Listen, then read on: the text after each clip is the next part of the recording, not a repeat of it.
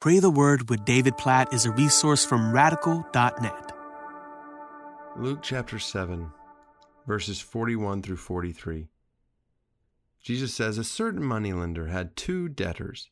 One owed 500 denarii and the other 50. When they could not pay, he canceled the debt of both.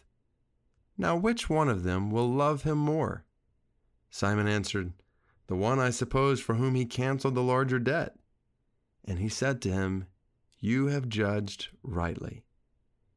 Now, this whole conversation between Jesus and Simon takes place in the middle of a woman who had taken an alabaster flask of ointment and poured it on Jesus' feet and wet his feet with her tears, wiped them with the hair of her head, kissed his feet, anointed them with ointment.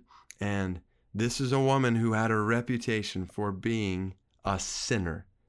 And Jesus looks at Simon and tells him this story to illustrate this reality, that when we have been forgiven much, we will love much and worship much and show much gratitude and thanksgiving and awe. And so I ask you the question, is wherever you are right now, how much have you been forgiven? Even as I ask that question, I am overwhelmed in my heart and my life. I shudder to think of where I would be apart from God's forgiveness of me, of sin in my heart, in my mind, in my life, in my actions, in my words, over years, over decades. There's no question that I should not be at this moment leading a short podcast. I should be in hell right now. And so should you.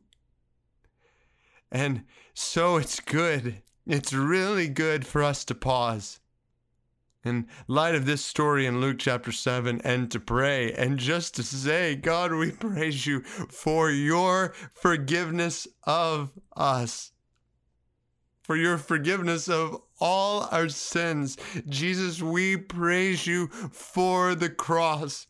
We praise you for taking the payment of all our sins upon yourself. Jesus, thank you. Thank you. Thank you. We bow at your feet now in worship, in awe, in gratitude. We glorify your name, the Savior of our souls, the forgiver of our sins, the Lord of our lives, the giver of life to us that we don't deserve, the giver of love to us that we could never earn. All glory be to your name. God, may it be evident in our lives, in the way we love you, in the way we proclaim Jesus, the way we proclaim the gospel, in the way we love others. May it be evident that we realize we have been forgiven so much, and we have been given so much grace.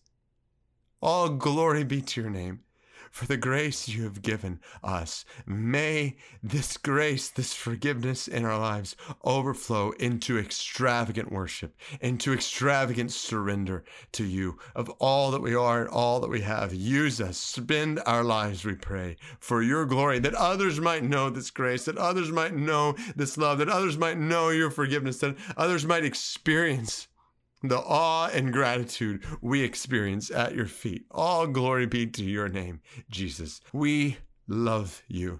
All glory be to your name, Jesus. We love you so much because you have forgiven us of so much. In Jesus' name we pray. Amen.